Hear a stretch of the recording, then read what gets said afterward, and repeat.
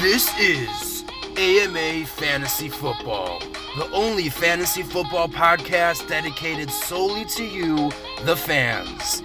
Email us your questions at amafantasyfootball@gmail.com or hit us up on Twitter at AMA Fantasy, and we guarantee your questions will be answered. Now, here is your host, Ellie Berkovitz. Good afternoon, everybody. Hope you're all staying safe, and welcome to another edition of AMA Fantasy Football. You can find us on Twitter at AMA Fantasy. I am your host, Eli Berkovitz, and you can find me on Twitter at bookofeli_NFL. Today we're going to discuss the fallout from this year's NFL Draft and which rookies are really in the best position to succeed in 2020. But before we get to any of that and the fans' questions, I am extremely excited to welcome onto the show fantasy expert and host of the Fitz on Fantasy podcast, Pat Fitzmaurice. How you doing, Pat? Eli, my friend, I'm doing pretty well. The Green Bay Packers disastrous draft aside, I'm a Packers fan, so I guess I've recovered to some degree. And, even though things didn't go well for the Packers, it was really nice to see a live sporting event, even though it was one without any real sweat being involved, but it was still kind of nice after watching, 10 and 20-year-old highlights for the past however many weeks it's been. So, I'm doing good, man. Hope you're well, too. I am. And just like you, as the listeners know, I am also a Packer fan. I am also looking to recuperate from this past weekend. So that's why we're going to go and look onto the more positive side of things, which is fantasy football, which we're going to get to soon. But throughout all this, through quarantine and throughout everything going on right now, Pat, what have you been up to? Have you been taking up any new activities or hobbies? How have you been keeping yourself busy throughout this crazy time? Yeah, it's funny. Someone had a thread about this on Twitter, whereas, it's kind of like Groundhog Day, and you can either be the version of Phil, the weatherman, who takes up piano playing and ice sculpting and betters himself, or you can be the one who's got 7 breakfasts lined up in front of him at the diner in the morning, or pulling out a shot of or a bottle of Jack Daniels with breakfast. Yep. I guess I'm somewhere in between, catching up on sleep, catching up on reading, but the day job and 2 kids are still sort of draining a lot of the time away. Sure. But for the most part, just kind of staying safe, enjoying the extra family time, running and walking a little more than usual. So, it's a mix of good and bad. Zoom is great, but, you miss seeing the friends and family in person. So just kind of rolling with the punches right now. Yeah, no, I totally hear you. But, like you said, even though obviously we all wish we could be back to normal and kind of going about our regular lives, this quarantine time does kind of give people a chance to take care of some of the things they never get around to, reach, for some of the goals they wanted to do, whether it's working out or, like you said, reading or finishing up a project. Right now, you kind of just have all the time you need. So for anyone listening, if you're ever looking to do something, it seems like right now is probably your best chance to do that. Moving on now to the NFL Draft and kind of unraveling everything that happened. We got a ton of questions in about some of the top skill position players going into this draft, the wide receivers and the running backs in specific. So instead of going question by question, I think we're just going to run through some of the top skill position players drafted this year and give a general outlook going into the fantasy season next year. What do you think, Pat?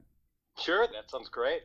All right, so let's start at the top with the number 1 wide receiver drafted this year, which was Henry Ruggs with the Raiders. And Pat, how do you see him faring in his first year in Las Vegas? Yeah, well, easy to make the Freudian slip there, I think.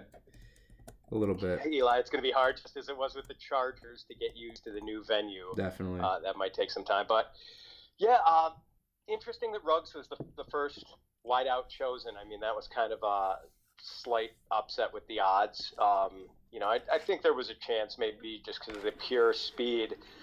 And, on the surface, maybe some people might wonder how good a fit he is for Derek Carr's skill set, just because Derek Carr has been kind of a heavy check down guy in the past. But really, like Ruggs, his production, he's just not a straight lid lifter. Like he's not limited to just being a go deep route ball. guy. Yeah. He did a lot of damage on the intermediate stuff and the crossing routes. So he might fit that offense a little bit better than you might think on the surface. So I'm not. It almost would have made more sense or been a more logical fit from a fantasy standpoint. It would have been tidier for us if it would have been Jeudy or Lamb going to Oakland, because they are in need of a high volume receiver. Yeah. And one of those guys, it seems like, would have fit more perfectly as like the alpha receiver. But at the same time, if Ruggs was going somewhere to be, I don't know, the lid lifter opposite a volume receiver, maybe Ruggs doesn't have the fantasy value that he could have. So it's probably good for Ruggs' fantasy value, even if it's not quite as neat a fit as Jeudy or Lamb in Vegas would have been. Yeah, I hear that. I mean, happens to be Ruggs the whole offseason. I saw him in Las Vegas, mostly because everyone knows Gruden and Mayock seem to be obsessed with speed. But I never thought Ruggs would be the first guy to go. I had the Jets and the Niners taking receivers as well, and then you would have had Ruggs going to Vegas, while Lamb and Jeudy went not to Denver and Dallas. But that's just kind of how it went. And I could see Ruggs, like you said, he's not that typical volume guy. He's more of someone who's going to break a big play when he gets the ball in his hands. But like you said, it's not just going to be deep balls. You could throw him a screen. You could throw him a short slant route. Next thing you know, he's gone. We've seen so many of his slant routes turn into touchdowns, similarly to OBJ. So he's very good at that. So I think Ruggs, it's really going to depend on his connection with Derek Carr. If he could make a connection with Carr in the offseason, which could be hard because of COVID and everything, but if he could do that, I think he could be a decent option in fantasy going into 2020. And now moving on to the second receiver drafted, which was Jerry Jeudy to the Denver Broncos. How do you see his fit there with Drew Lock? So yeah, this was maybe where I was thinking that Ruggs was going to land, and that would have been a bit neater for us, whereas it would have kept Courtland Sutton as maybe the lead receiver there, and have Ruggs as the complementary piece. Instead, we bring in Jeudy, so it's going to be tougher to parse the tea leaves here as far as the target division between Jeudy and Sutton. You also have Fant, and they added KJ Hamler later, so that is a lot of it's going to be hard to get targets to everyone, especially when they're coming from sort of a wet behind the ears quarterback that we're not going to be projecting for a 5,000-yard passing season. So not a great landing spot, I guess, from a fantasy perspective. I mean, you have to be fairly excited about the talent. I mean, I think Judy's basically a can't-miss guy in this draft. Yeah, barring injury, I think there's no question that he is going to be a good one. So, if Locke pans out, it could work out well, and we could see Jeudy turning 1,000-yard seasons pretty quickly. But, if Locke turns out not to be the answer to the Broncos quarterback problems, then, that's a really unfortunate fantasy development for anyone who has Jeudy in a dynasty league. Exactly. I thought similarly. When it comes to Denver, you already have a pretty crowded weapon room. When you have Sutton, you have Fant, they just drafted last year. They drafted Hamler this year. And then they still have an extremely strong running game in Phillip Lindsay and now Melvin Gordon. So I don't know how, at least as a rookie, how many opportunities would be there for Jeudy. But I think the number one thing, and this goes for basically any wide receiver, it's going to come down to Drew Lock. If he ends up being a good quarterback, he'll make Jeudy a good receiver, both in real life and fantasy. If Drew Lock doesn't pan out, it's not going to matter for Jeudy. It probably won't matter for Sutton or for anyone else. That offense is probably not going to be one that you want to look at in fantasy for 2020. But if Lock takes a year 2 jump, then I think Jeudy, while he might not be the number one, with Sutton there, I think Jeudy can still see enough targets to make him an average flex option at best, and for sure someone you want to have in Dynasty. And now on to the third receiver drafted, who in my opinion was the best receiver in the draft and should have been drafted first, CeeDee Lamb to the Cowboys. Pretty great for Lamb. Clearly the best quarterback of top 3 receivers that were drafted. So how do you see Lamb fitting in Dallas? Well, I'm with you, Eli, as far as Lamb being my favorite receiver in this class. But definitely not my favorite landing spot for him. It's great for Dak Prescott. But on the other hand, all right, so obviously with Amari Cooper and Michael Gallup there, it's going to be hard to get Lamb the targets he needs to be like a year one impact guy.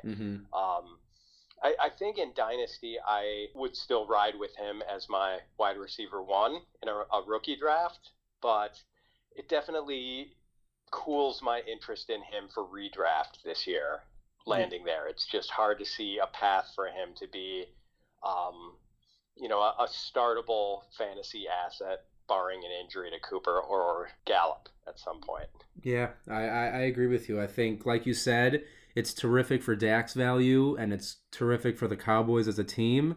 But when it comes to Lamb's 2020 value in specific, it's going to be a bit difficult for him to really see the targets.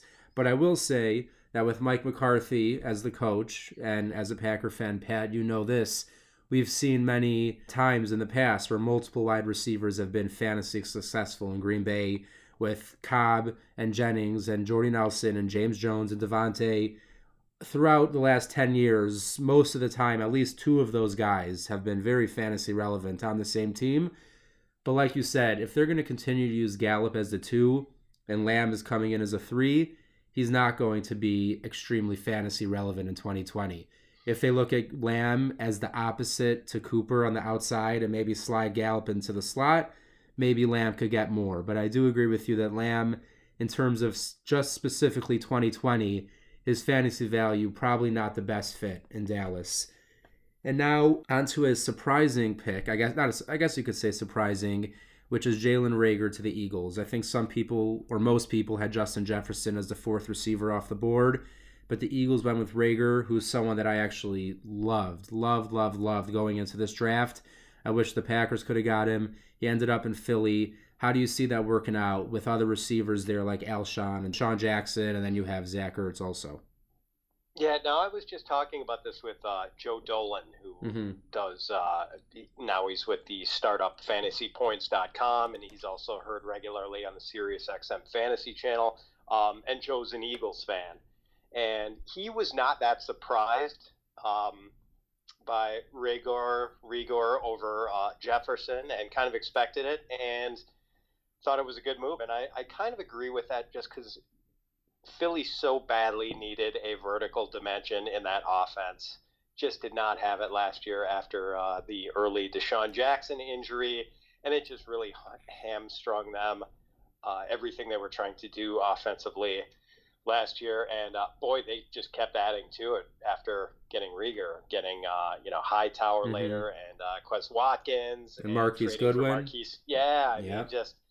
They were going to make sure Howie Roseman was going to make damn sure that he did not get left short on speed and the vertical dimension. So, I thought that there was a chance maybe in this draft that they might try to trade up and get Ruggs. And if they didn't, I don't know. I guess I wasn't going to be too surprised if they took Reagor as sort of the consolation prize for the pure speed guy. I know he didn't test out quite as well as some people thought he might at the combine, but this dude is really fast, as you know. And I think, I don't know, I mean, Jefferson is pretty fast too. I think his 40 time was a pleasant surprise at the combine, but Reagor is definitely more of a pure field stretcher, so that's kind of what they needed. And I like the pick. There's immediate opportunity for him for sure, and he's got to be, I think, a top 5 pick in rookie dynasty drafts, and a guy might have some interest in redraft too. Yeah, no, I hear you. Even with Alshon Jeffrey there and Deshaun Jackson, let's be real. Jackson's been injury prone and hasn't really been all that relevant for a couple years. And Alshon Jeffrey's Alshon Jeffrey. He's a touchdown dependent, big receiver who in fantasy, like I said, unless he catches a touchdown, you're probably not getting a lot of value out of Jeffrey. I think Reagor is a game breaker and someone that considering the fact that they took him in the first round, they're going to make sure to use him early and often in that offense. So, like you said, I think Reagor not only has good value in Dynasty, I think he could even have some value in redraft leagues right now in 2020. And now on to maybe the most painful pick that I had to see happen this draft. Justin Jefferson of the Vikings, someone that from the moment the season ended was someone I was pounding the table for the Packers to draft. And not only did the Packers not get him, he ends up on a division rival. So as much as it hurts, Pat, how do you see Jefferson faring with the Vikings in 2020? Yeah, unfortunately, I'm with you here, Eli, in disliking the fact that it's a great fit for Jefferson, and a team that definitely had a vacancy for an instant impact wide receiver after letting Diggs go to the Bills, dealing him away. So now, Thielen is the alpha guy, but still Jefferson comes in with a chance to, a pretty good chance for 100 or more targets, I would think, right off the bat. So probably the most appeal of any of these wide receivers in year one. It'll be interesting to see how people balance the opportunity, the immediate opportunity for some of these rookies against the scouting and the general perception that Lamb and Jeudy are the class of this wide receiver group. But clearly there's more opportunity for Jefferson this year. So I wouldn't be surprised if Jefferson went ahead of Lamb and or Jeudy in some of these rookie dynasty drafts. Yeah, no, I could totally see that. He comes into an offense with a quarterback who, at the very least, can get him the football for the most part, and on an offense that just lost their number 2 wide receiver. And like you said, I mean, it's a good fit. I think Thielen's still the alpha dog there, but there's no doubt that Jefferson is going to have year one value. And like you said, he could be the number 1 receiver in 2020 specifically of all the receivers drafted, because he's coming into an offense with a clear need, with a large chunk of targets open after the Diggs departure. So I agree, as much as it pains me, Justin Jefferson will be someone worth owning in 2020, and obviously very much worth owning in dynasty leagues. And now we got through the most of the receivers. I'm not going to dive into Brandon Ayuk, just because I think it's pretty clear what his value is on the Niners. He'll be the 2 behind Deebo Samuel. He's great yards after the catch, and he should have some good value. I'm not that confident in him in 2020. I guess, Pat, what's your opinion on Brandon Ayuk in 2020? Yeah, so I maybe didn't love him quite as much as some other people did coming in. Like, I get a little nervous about the one-year wonder guys, and the 4-year guys, for that matter, guys who don't come out after their junior years. So, yeah, I mean, interesting guy in that he does have amazing speed and is really good with the ball on his hands, and brings immediate return value, too, for the 49ers. And maybe we should be, I don't know, maybe I should be paying more attention to that, because, guys who really pop as return men in college, that seems to improve their odds of success at the NFL level, but they do have Kittle and they do have Deebo, who just, really broke out in such a big way late last season, late in the regular season and during their playoff run. So he's going to be a complementary piece right off the bat. And it does help that Manny Sanders is no longer around, and now they don't have Marquise Goodwin as a possible speed threat. A guy who's going to steal snaps. So there's a decent amount of opportunity for him there. I'm not going to really chase him, though, just because I don't think there's a chance for him to break out and be a primary receiver on that team. Exactly, especially with the Niners' run-heavy style. I think that offense can basically support Kittle and 1 receiver. And as of now, I see that receiver being Deebo Samuel. So we'll see how that goes for Ayuk. But now let's move on to a couple running backs that I thought were very interesting. Starting off with Clyde Edwards-Helaire in Kansas City. Seems like such a great fit. Andy Reid has already compared him almost to Brian Westbrook, and obviously that's a terrific comparison. So how do you see Clyde Edwards-Helaire going with the Chiefs in 2020? Yeah, it's hard not to like this one, isn't it? Yeah. So many people thought it might be DeAndre Swift going in that 32nd spot. And, Edwards-Helaire is someone that a lot of people liked after seeing, LSU was kind of must-watch TV for college football fans this past season. And, as good as Burrow was, Edwards-Helaire was a key cog in making that offense just the unstoppable juggernaut that it was in 2019. And Burrow himself even said, like, of all the players he's played with, and think about that, like, he's played with, Jefferson and Jamar Chase, who's going to be probably a top 10 pick next year. All the guys he played with back when he was at Ohio State. And that Edwards-Helaire was, like, the best guy he's played with so far. Yeah, like, that's high praise. Indeed, man, indeed. And, just that little pinball style, the versatility, running, passing, or running, catching. Yeah, it's really exciting in that offense. And it's just a matter of whether he completely usurps Damian Williams in that offense and, becomes the clear lead guy right off, whether he sort of has to serve an apprenticeship under Williams for some or much of the season next year. Yeah, it's just kind of how the workload is calibrated there, I guess. But, I think dynasty rookie drafts, you got to put him in either one or two. For me, he's two. But who do you have at one? Definitely a guy who do I have ahead of him? Yeah, who do you have at one? Oh, it's Taylor for me. Oh, okay. It's so that Taylor. He's the next guy we're going to talk about. Yeah, we can talk about him in a second here, but I'm certainly excited about Edwards-Helaire for both dynasty and redraft. I mean, it's such a fun fit. I'm looking forward to seeing how it actually looks. Yeah, no, I'm totally with you. I think, like you said, he will have to split some time with Damian Williams, which won't help him a ton in 2020. But Joe Burrow saying he's, maybe the best player he's played with is a big deal. And for the Chiefs, knowing they have Damian Williams, to still take him in the first round, it must mean they're pretty confident in who he is as a player. So I think he will be worth owning even in redraft leagues in 2020.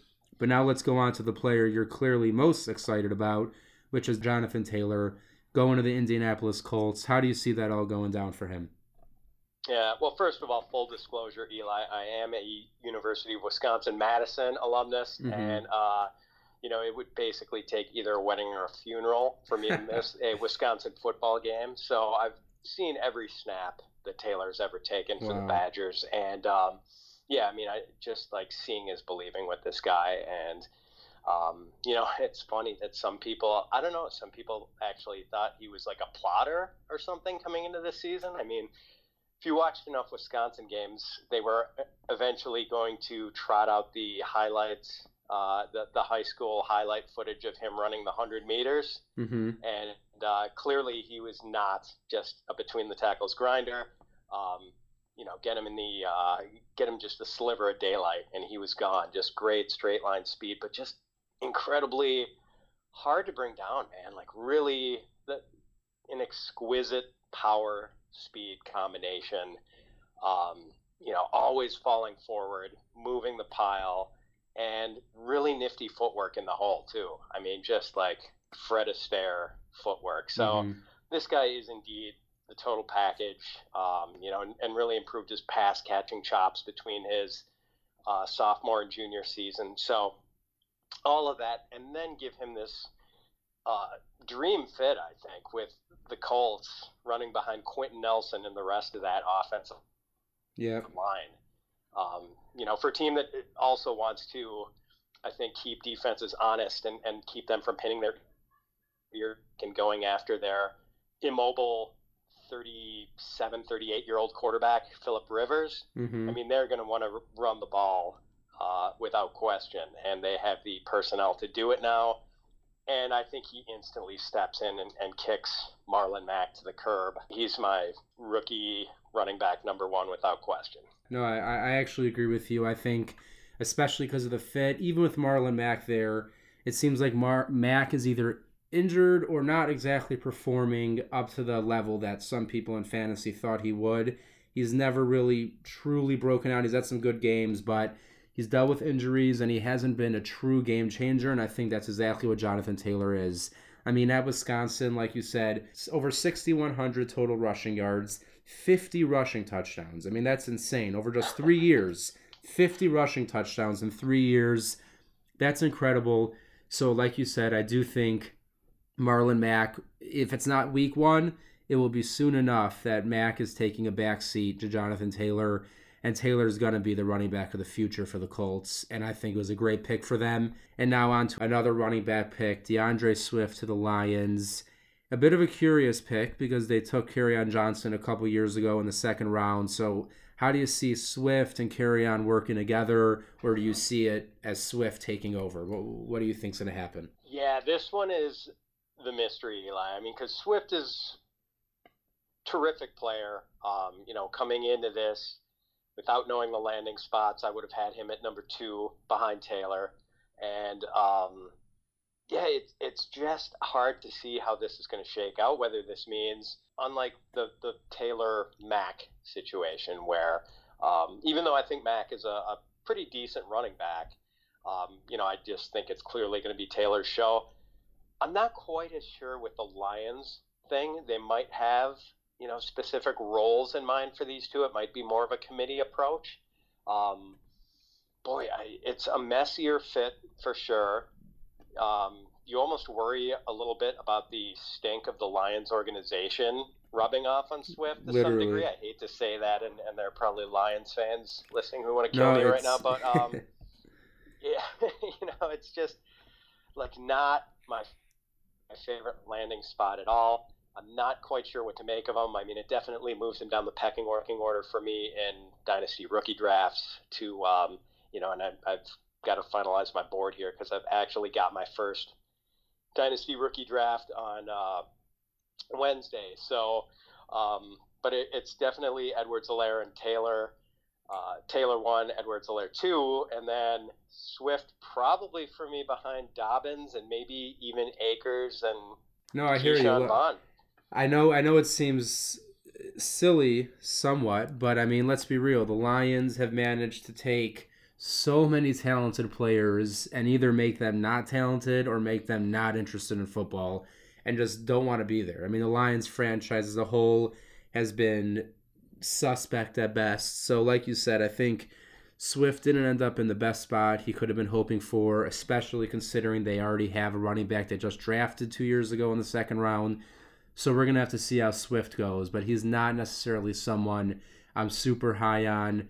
For sure, in redraft leagues and even in dynasty leagues, like you say, he's not at the top of my list.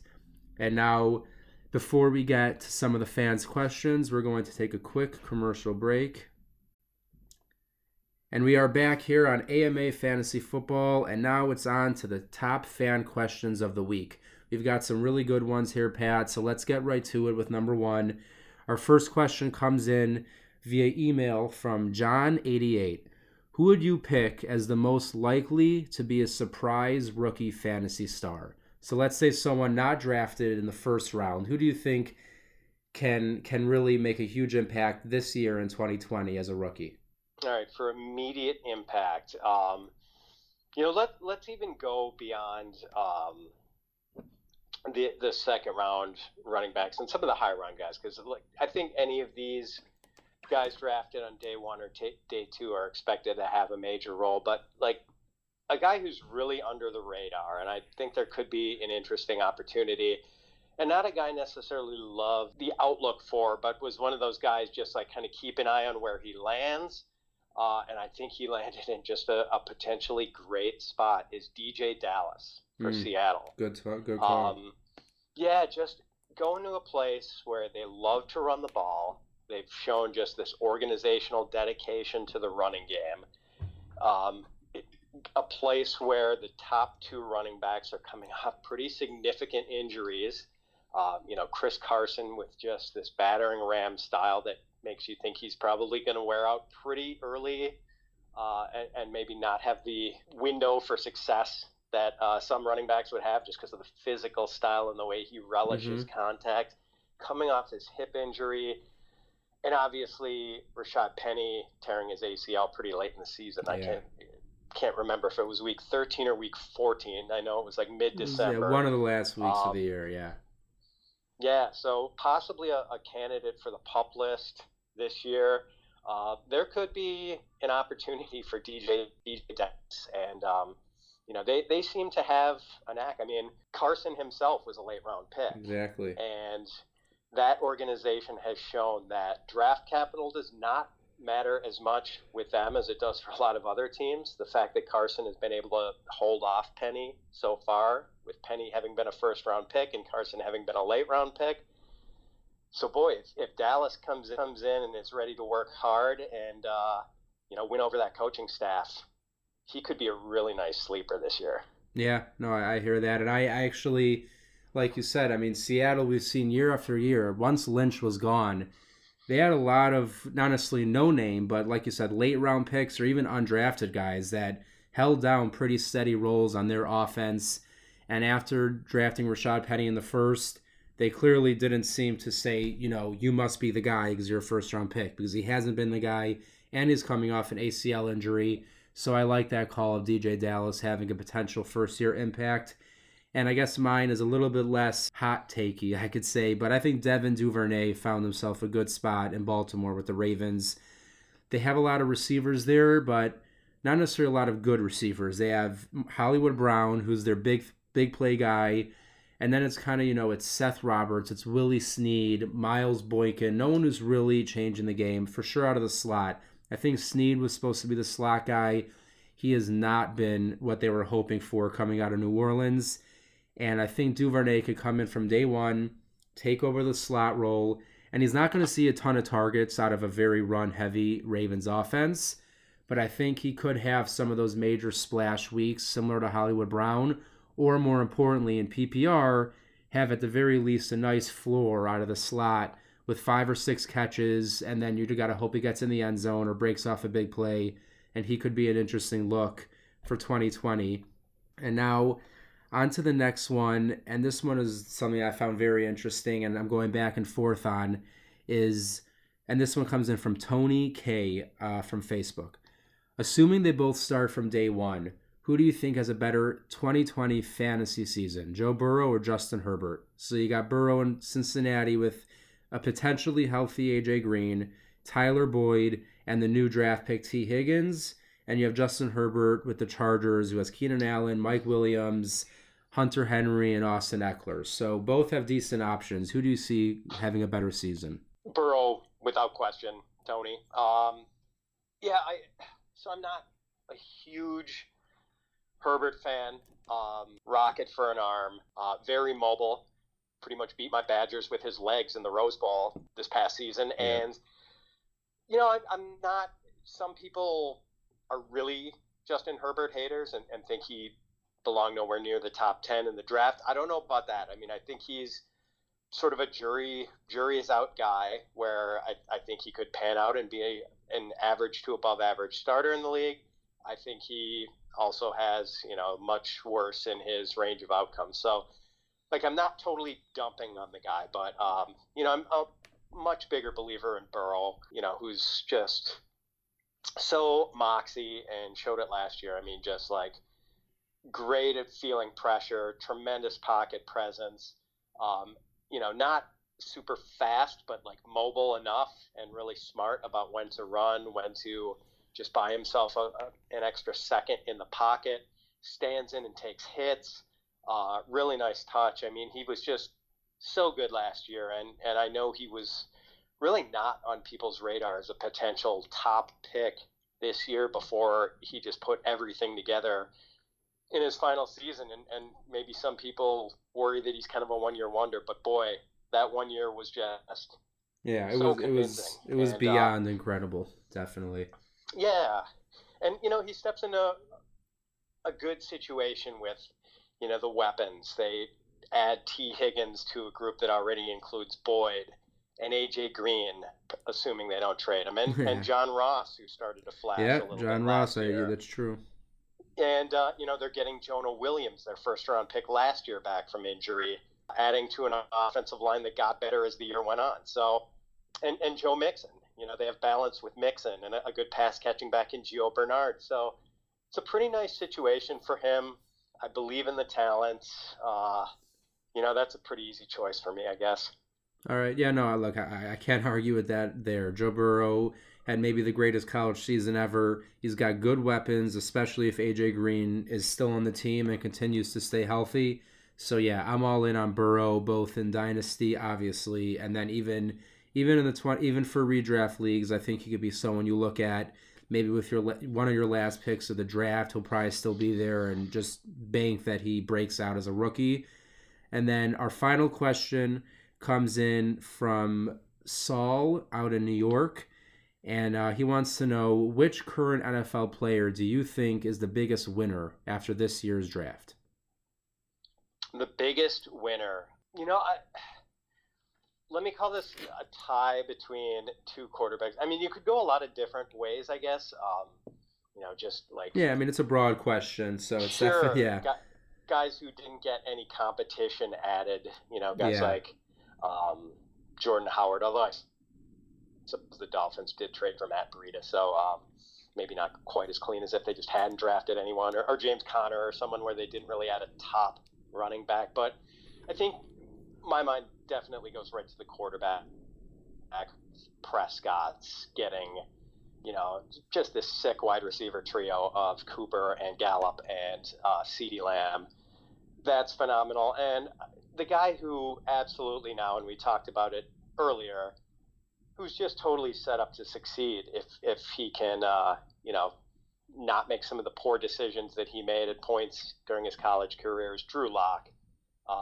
John Elway has really given this kid the weapons he needs to succeed, and I think really kind of, even though I try not to go overboard on judging quarterbacks based on the weapons they have. I mean, I made a big mistake with that a couple of years ago where, I figured with Odell Beckham and Sterling Shepard and Evan Engram that Eli Manning could fall backwards into a 4,500, 35 touchdown season. And, Eli was just kind of washed up at that point, and it didn't happen. So if Drew Lock is a bad quarterback, the weapons aren't going to save him. But, I mean, if some of the bright spots he showed late last season are for real and not just a mirage, he's got the weaponry to succeed this year.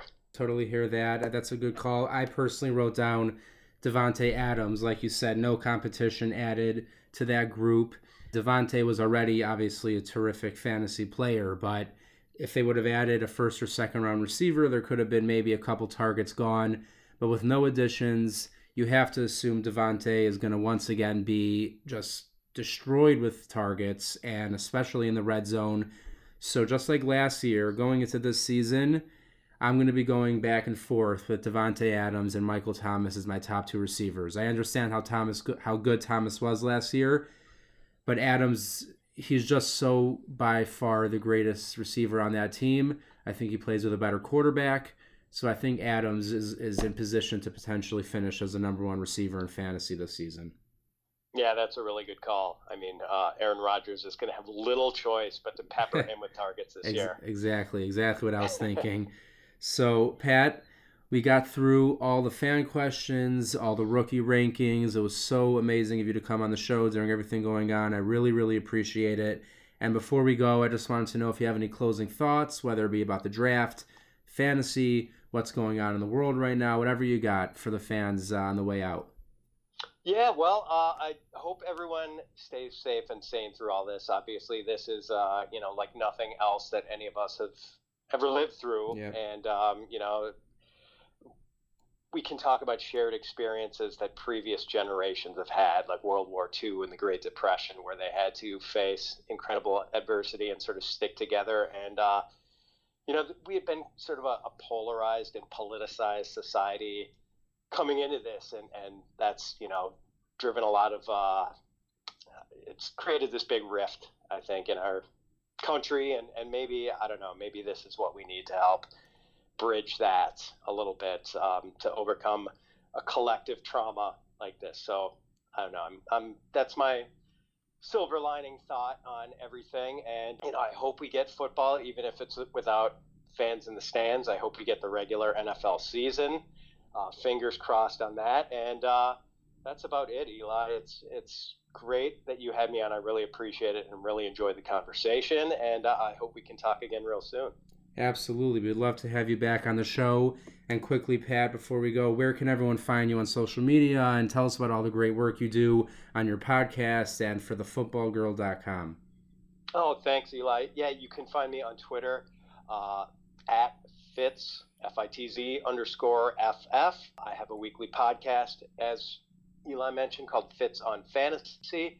And you can find my rankings and articles at thefootballgirl.com. I'm not the football girl, but my friend and colleague Melissa Jacobs is, and allows me to park my content on her site, for which I'm very grateful. And, sometime by the end of the week, I should have Dynasty, full Dynasty, not just rookie, but Dynasty and rookie and redraft ranks up on the site. I'd like to think that's going to happen by Friday. That's awesome. I will definitely be keeping a look out for that. Everyone should make sure to go give Pat a follow on Twitter, and his rankings and content on thefootballgirl.com really is great. I've been looking at it week after week for multiple seasons of fantasy, and it's awesome stuff. And everyone out there listening, once again, we're just getting started here on AMA Fantasy Football. Each and every week, we'll be bringing you new episodes with fantastic guests, and as always, be answering every single one of your questions. So make sure to send in those questions for next week's show on Twitter at AMA Fantasy, or email us at amafantasyfootball@gmail.com, and we will make sure to get all of your questions answered. Stay safe, everybody. We're out.